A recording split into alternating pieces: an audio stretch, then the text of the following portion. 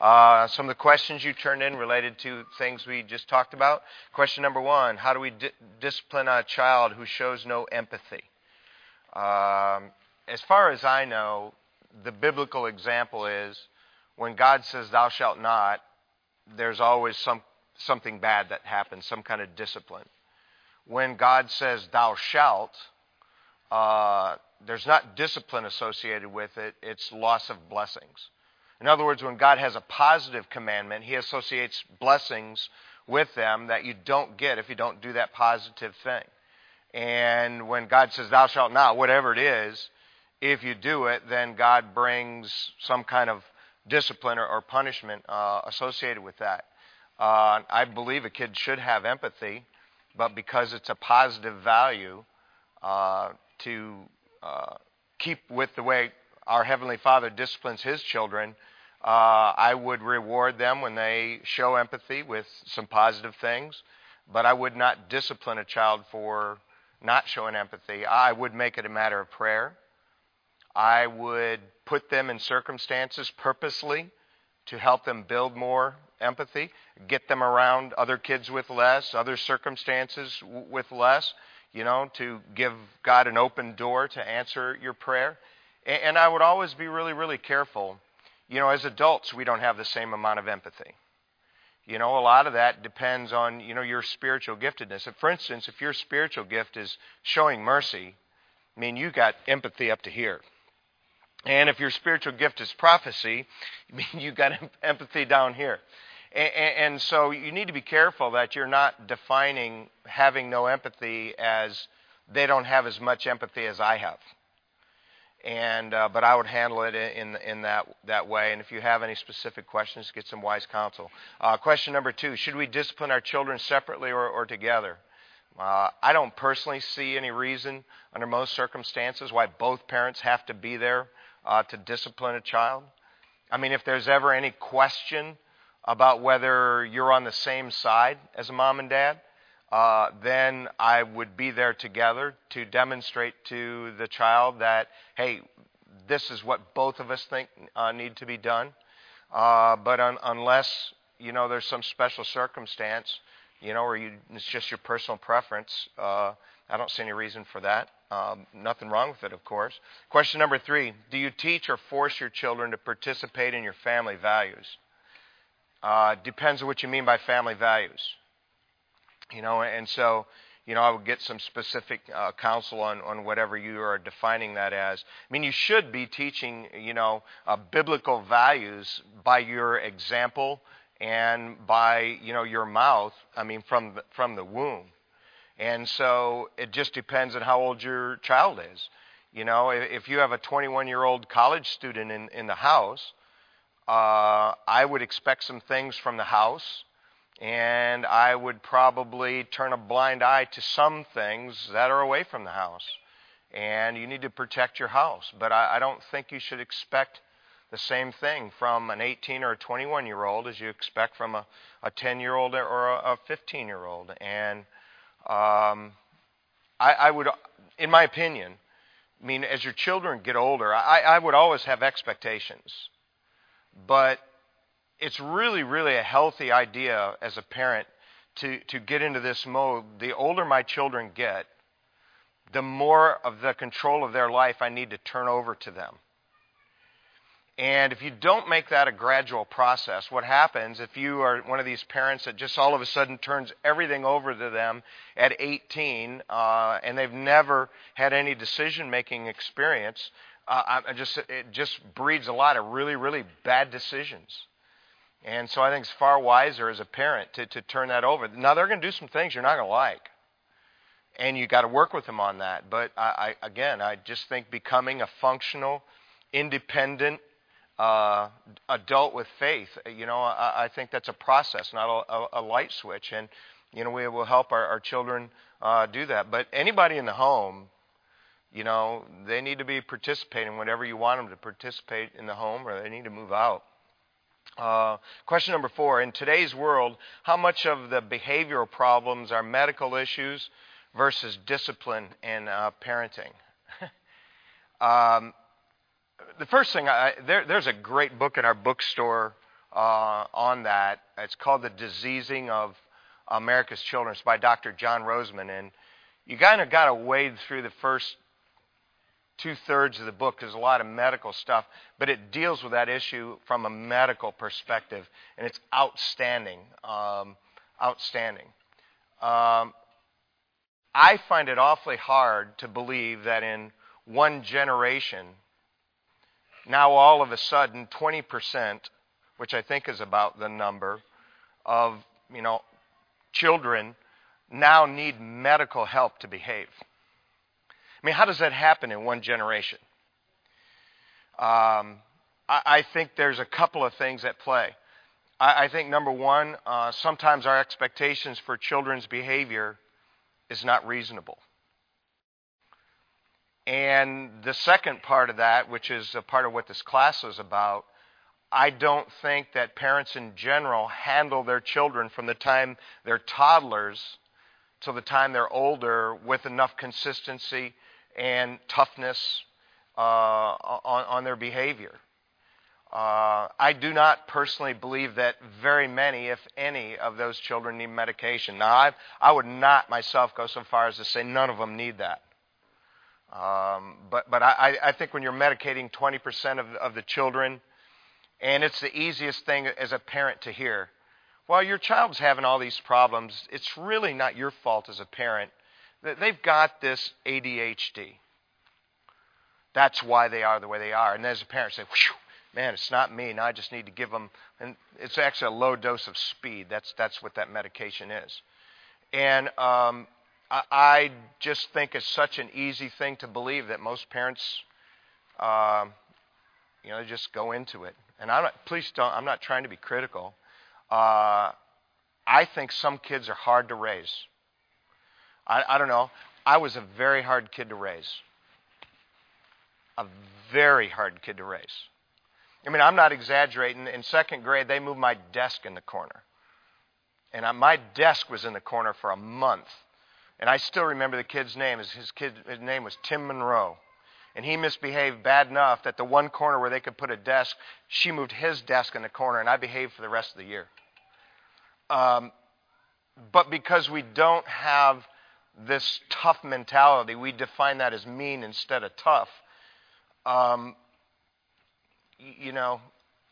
just leave it at that. Again, just because a kid is tough to raise, it doesn't mean they need medication. And man, sometimes God gives you a really strong-willed child, because if you're going to do something great in life or for the Lord, you're going to have a strong will. Strong will. And the greater the potential for doing great things, the tougher those kids are going to be to raise. And some kids are tough to raise. God trusted you with them. It means you can do it. Some interesting, but not always serious quotes. Here's number one. Parents who are always giving their children nothing but the best usually wind up with children who behave the worst. Here's the second one. This is more serious. Making the decision to have a child is momentous. It is to decide forever to have your heart go walking around outside your body. A couple of thoughts to things to ponder. Here's number one. Pace the privileges that you give your children. I wish you would just let that sink in. I am amazed at some parents. You got a daughter, she's 4, and she's got her ears pierced. She wears makeup and shaves her legs. You know what? Pace what you give them. Remember, at some point, there's not going to be anything you can allow them to have or do that's going to be right. And so you need to pace what you give them for privileges. Here, number 2, gradually increase the responsibility that you give your children along with increased privileges. Increased privileges should always come with increased responsibility. That's life. That's life preparation. We're in week 8. I don't have all the answers. I don't come to you as some super parent. Sharon and I had 3 tough kids to raise. We had some difficult times. We had some dark times. And I don't have all the answers. I've been through a lot. I want to help you. And so we're turning to the Bible. Because I simply believe, and I think you should too, that our Heavenly Father knows more about what will give our children a good future than we do.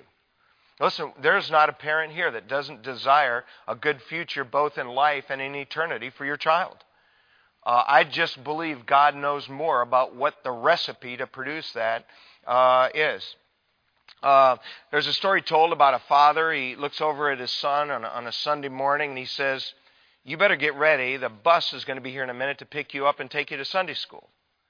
Well, the little boy looked over at his dad and he said, "Dad, did you go to Sunday school when you were little?" And the dad just kind of got, a little, pulled his shoulders back and said, "Yes, I did."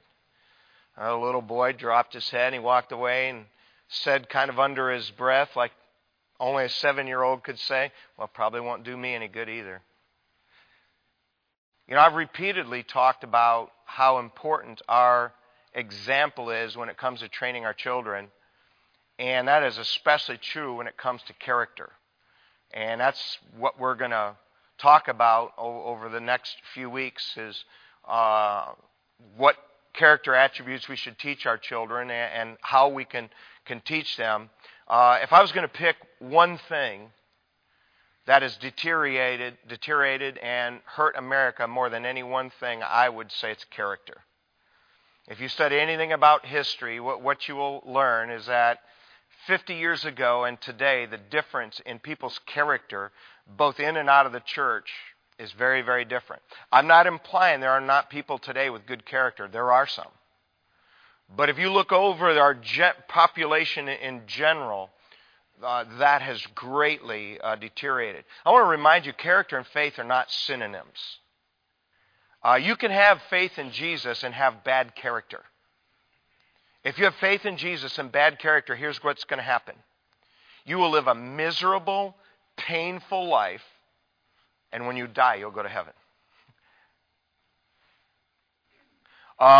It is also, by the way, possible to have no faith in Jesus and have good character. And if you have no faith in Jesus and good character, here's what's going to happen. You're going to live a pretty successful life here and now, and then you're going to die and go to hell. Every one of us here want for our children and for ourselves both. We want our children to have eternal life. We want them to be saved. But we also want them to live well and live fulfilled lives here and now. And by the way, there's nothing wrong with that. Character is who we are. We live in a culture that's focused on reputation. Reputation is what people think we are. As parents, it's very important that both for ourselves and for our children that we get focused on character, who our children really are. Because understand this, that if our children are what they are really supposed to be, they will do what they really are supposed to do, and eventually people will think well of them. If we are instead not that concerned about who they really are and more concerned about what people think they are, in the end, it's not going to produce anything good. We need to be focused on their character more than their reputation. And character is learned behavior. Character is not the same as talent. There are a lot of talented people with very little character. There are people with high character and not that much talent. They're not the same. One is a gift of God. One is a choice. One is learned behavior. You can't teach your children talent. That is a gift of God. But we can teach our children character. And in my particular case, I got saved at 24, and as I grew as a person and as a Christian, one of the things I come to realize is that there were some areas where my character, I really had never given much thought to. And to be honest with you, they're not very good. And today, even though now I've been saved for 34 years, there are areas of my character that I am still constantly working on because I see how that could be better and help me be a better man and a better husband and a better dad and a better father-in-law and a better grandfather. Character matters. And so we greatly help our children when we teach them to become people with character. Proverbs chapter 22, verse 6, you should be there. It says this, "Train up a child in the way he should go, and when he is old, he will not depart from it. Now, if anybody that can quote a verse on parenting, this is probably the first verse they know. Some people teach this as a Bible promise. In fact, I was taught this was a Bible promise. As I grew more in my faith and began to study Proverbs a little more, I come to understand that Proverbs are not really promises. They are general principles for life. I mean, when the proverb says, "A ringing forth of the nose bringeth forth blood," that doesn't always happen.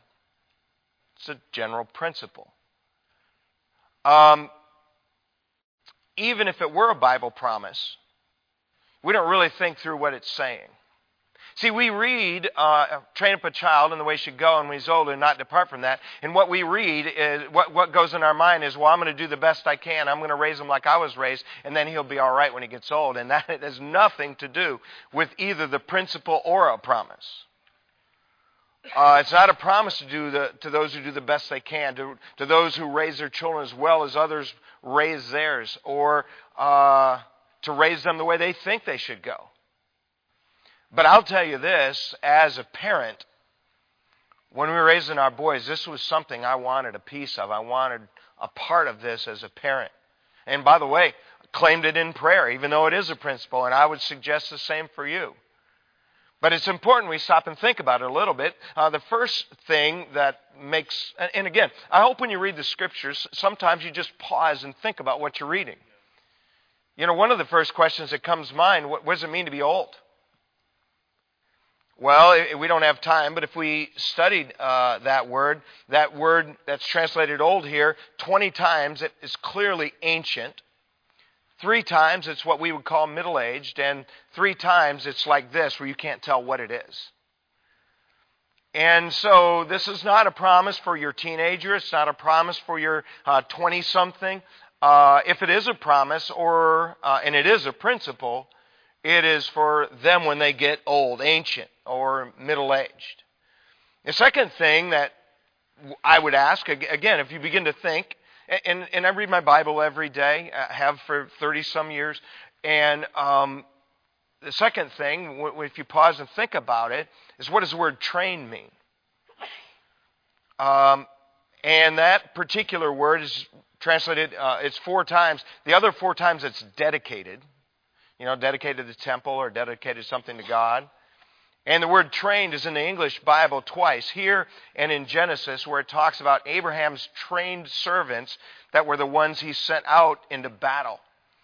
And so it's referring to like a military type of discipline and regiment. And so here's the funny thing, is that even if this is a promise, the great majority of our homes, we don't have this kind of military regiment mentality when it comes to raising our children.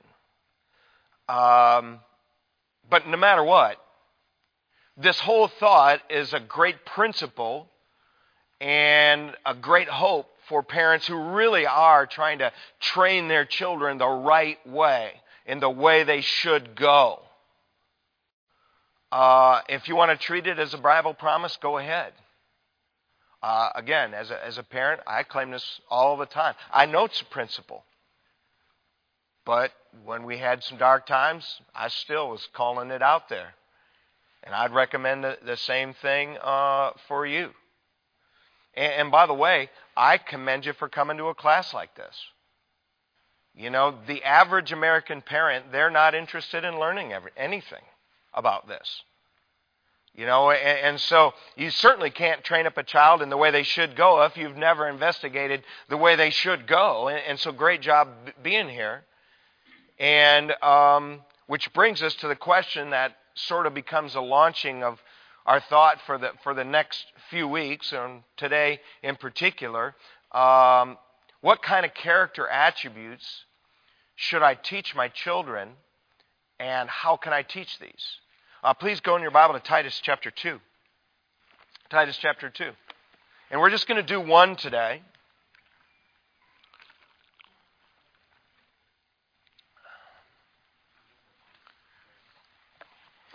And ironically enough, to me, this seems like one of the most basic things that every parent should understand. But in our culture today, and including in the church, this is something that it just, to me, is ignored far too much. And so here's the character attribute we're going to talk about today. Number 1, begin character training with gender identity. Train them to identify with the gender God chose for them. And I know it's a little crude. My sister, I heard this first from my sister. My sister goes to a ladies' prison as a visitor to get the gospel to them every week. And she has a lot of issues with this in the prisoners. And here's what she tells the ladies in the prison. If you have any doubt, get by yourself, take your clothes off and look in the mirror and see what God gave you.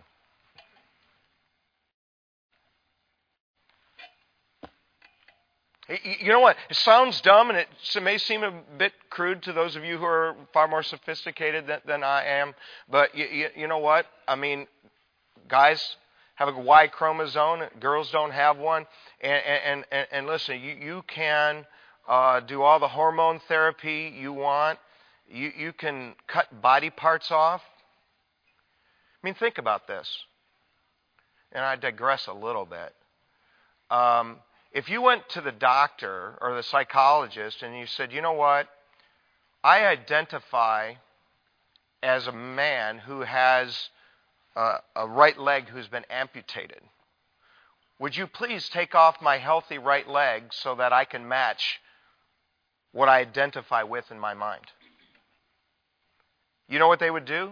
They would say, no, we're not going to cut off your healthy right leg. We don't care that you identify with an amputee. That's nuts.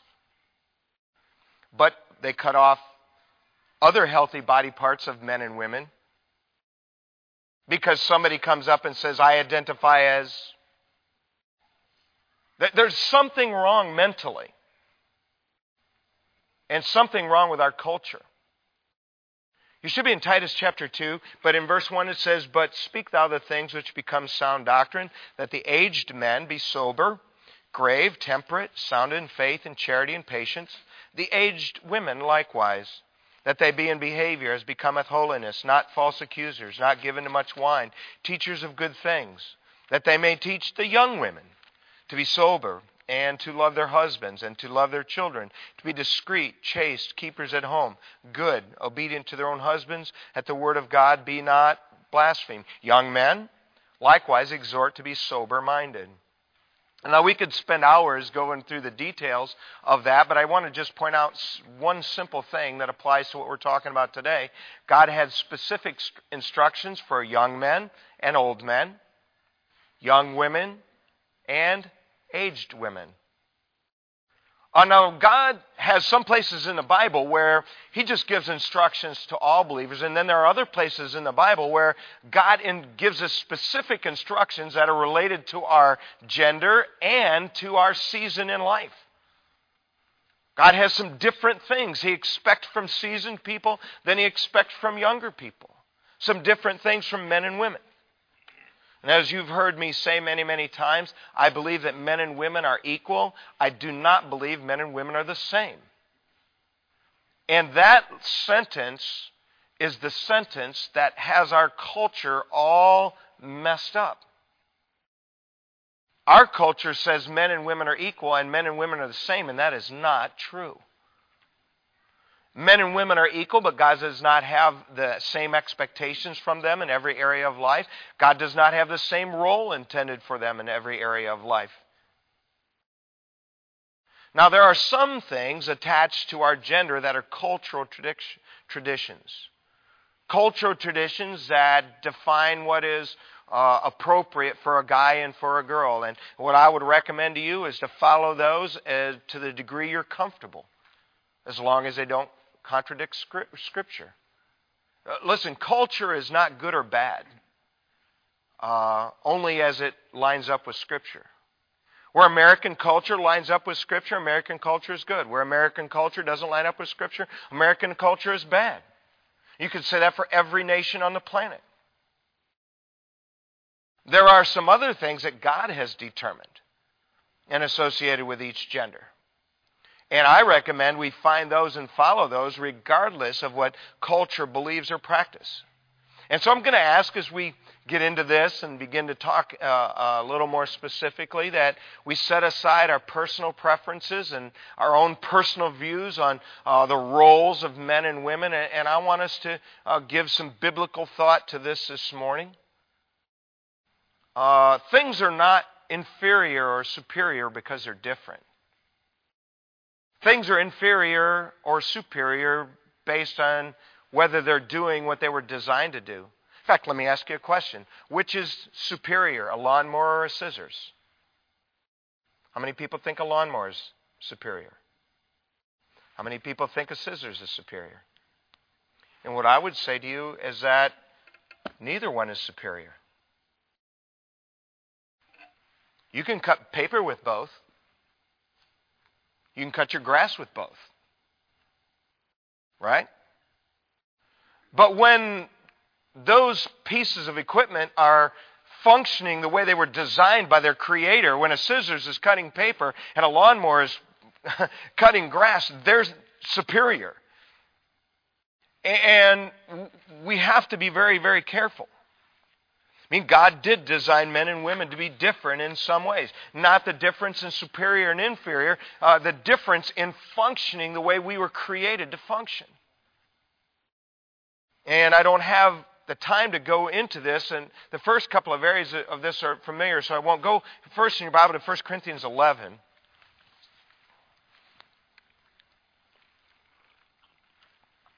And I want to just look at a couple of other scriptures, and I want to make some practical parenting applications.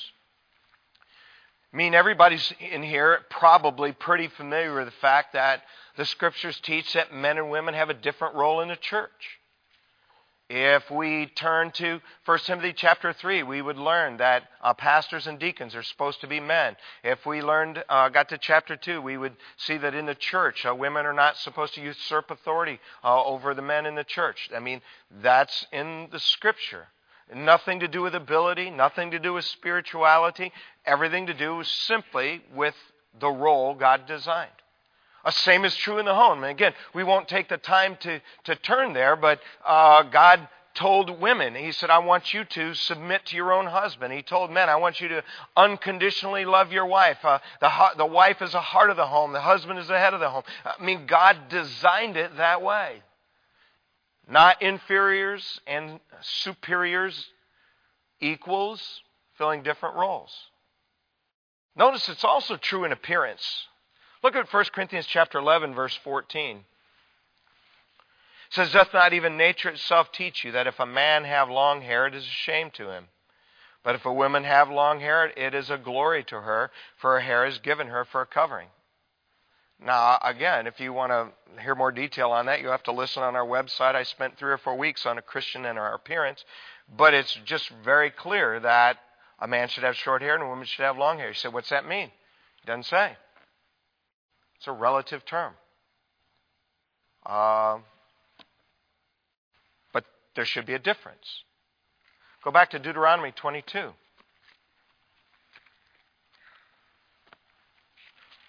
By the way, don't get mad at me for teaching the Bible.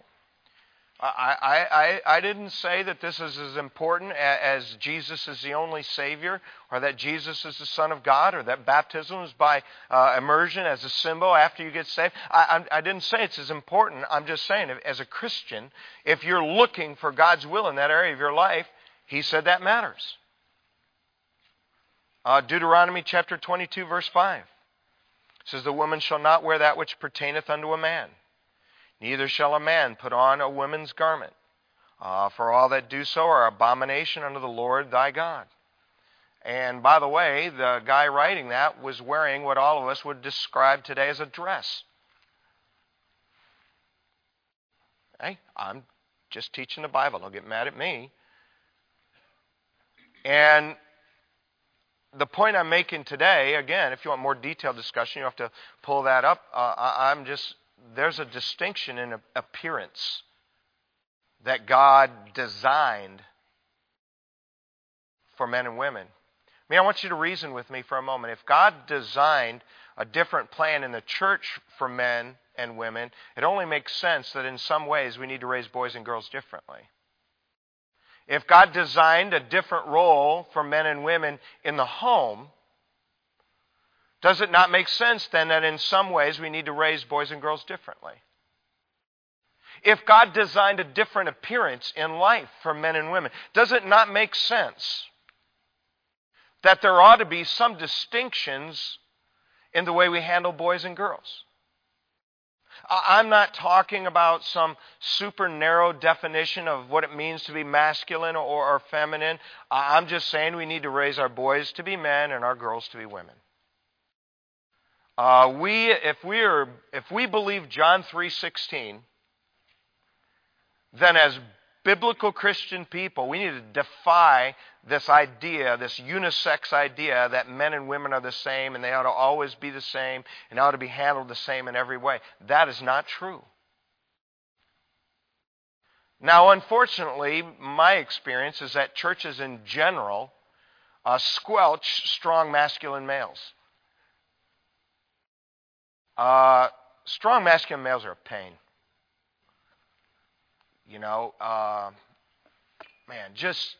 It's just ugly when they're teenagers and in their 20s sometimes too. Just a strong male in that age, you just want to punch him in the face.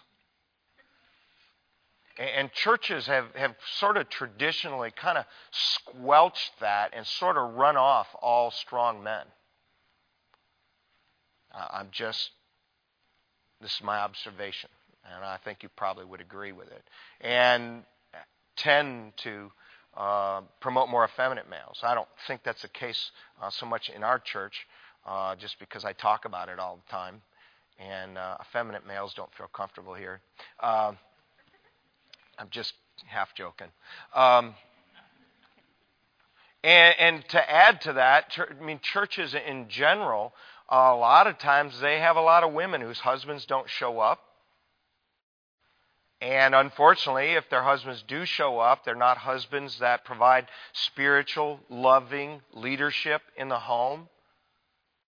And so it's very hard for those women, and let's just be honest, it's very hard for them to go home and submit to the spiritual leadership of some guy like that. And so the children watch their mom. And so these roles, listen, they're really, really clear in the Bible, but when we go to what goes on, it's hard to follow sometimes. I'm not excusing not following it, but this is what goes on in the church. And I just want to challenge you that if you believe John 3:16, why don't we believe these roles for the genders in the church and in life? And so what I want to do is I want to just give you some pointers as a parent, to point your children toward their gender. Number one, dress your boys like boys and your girls like girls and compliment them for looking their part. It ought to never be said that you can't tell what gender your children are by their clothing. Start them young. Shape their tastes. Compliment them. You know what? When you put something feminine on your girl, compliment her. When your boys look alike, compliment them. Shape their taste. Number two, give your boys a boy haircut and your girls a girl haircut. And compliment them for looking their part. You know what's easy to do is to choose the haircut for our children based on what's easy for us. Please don't do that. Now, I'm a little extreme at times. I remember when Wall was an infant and he had his hair was on his ears, and that bothered me. That may not bother you. And we didn't agree on it. I cut it when she was gone. He said, did she like it? No, she was furious. I didn't care. I did care a little, but not enough to not do it. You say, you'd be a pain to be married to. Oh, that's just the start of it. You know what? Shape their tastes. Listen, I know you love his curls, but please cut them off. Oh, he's so cute in those curls. You're shaping his image. Number three, teach them to be proud of whatever gender God has chosen for them. A boy ought to be raised in such a way that he's glad God made him a boy, and he loves God's plan for men because God chose it for him. Your girls ought to be glad. They ought to be raised in such a way that they're glad that she's a girl. She loves God's plan for women because God chose it for her. Number 4, make the biggest part of their toys and games and work point them toward their gender. Now, there's some things that are appropriate for both. I get that. But there are some other toys and some other games and some other works that tend to be more masculine or tend to be more feminine. Listen, everything your child does when they're young shapes them for when they're older. Sharon watches this show, Project Runway. I hate it with a passion. I'm not even allowed in the room when she's watching it. I cannot keep my mouth shut. And then they had like Project Runway Junior, and they have these little soft sewing boys. And I think to myself, every time I watch these soft sewing boys, is there's some mom or some mom and dad who basically set up their child to have a grievous life. You can disagree with that if you want. That's all right. Listen, in our day and age, we better make as many distinctions as possible. Whether you recognize it, if you ever pay any attention to children's cartoons or any children's stories, children's movies, listen, they're not making gender distinctions. In fact, they're purposely confusing children.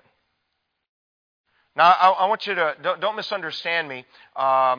Some children, by virtue of the way God designed them, they're going to identify with their natural gender pretty much no matter what happens.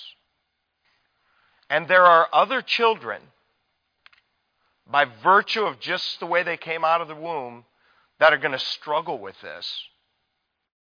And if you happen to have one of those and you don't have enough wisdom as a parent to point them at the gender God chose for them, it is really going to hurt them long term. One of my sisters, her daughter, when she was, I think, 4, decided that she wanted to be a boy. She wanted no dresses. She wanted a short haircut. She wanted to be a boy.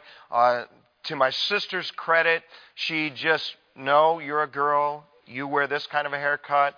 Do you wear this kind of clothes? And did that. And again, if that little girl would have been in the hands of somebody else, they'd have let her be a boy.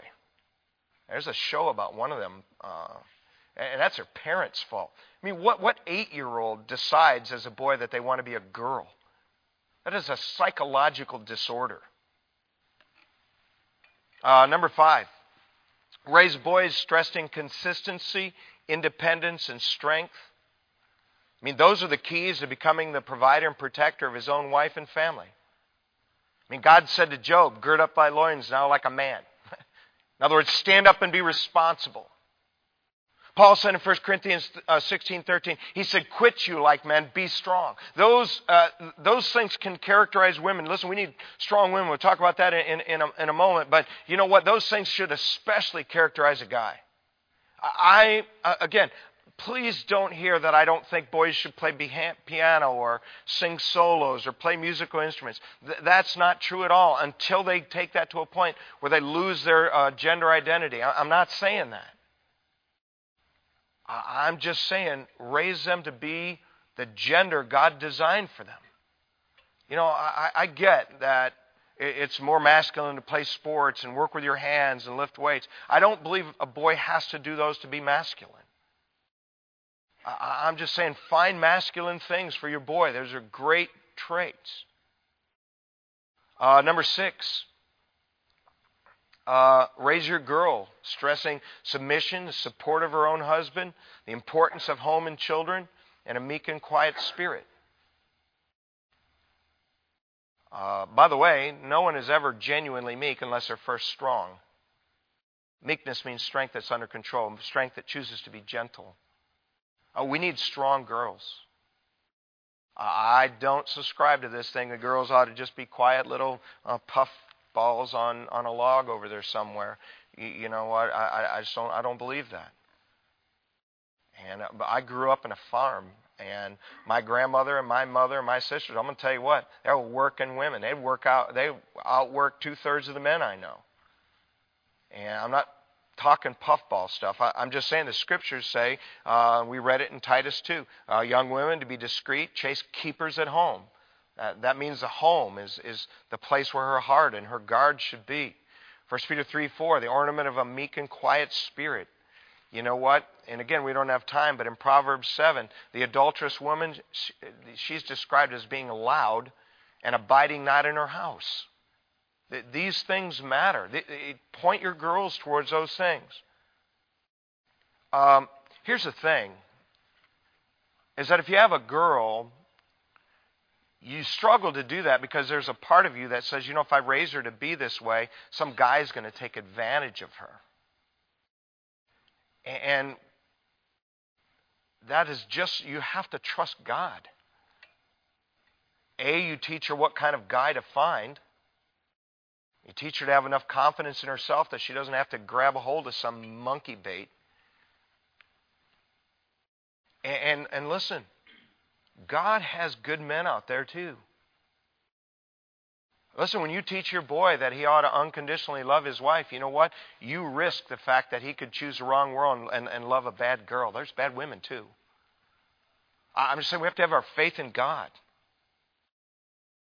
Which gets us simply to our last thing, because I'm 10 seconds over. You need to just trust God's plan for their life and for our godly home.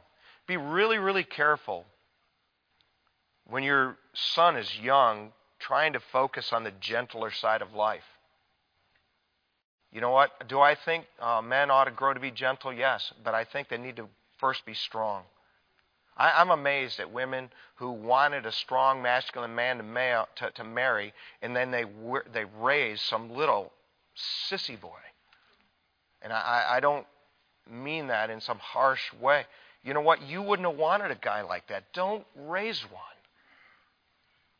And same thing. If you have a girl, don't overly emphasize the strong side of life. I believe a woman ought to be strong. Man, if my wife wasn't strong, we wouldn't make it. She has to function without me all the time. She's a strong woman. I love that. But listen, every guy, when you were looking for a wife, you were looking for a girl who was feminine enough to be attractive to you. I mean, stop taking your 5-year-old girl out and gutting deers. I don't care if a girl hunts. I don't care if a girl can skin a deer. That's not what I'm saying. I mean, start, though, when they're young. I mean, really be strong on the things that characterize their gender from God. And I'm out of time. I got to stop. Fill out something on that question and on that little yellow piece of paper. Turn it in. God bless you. You're dismissed.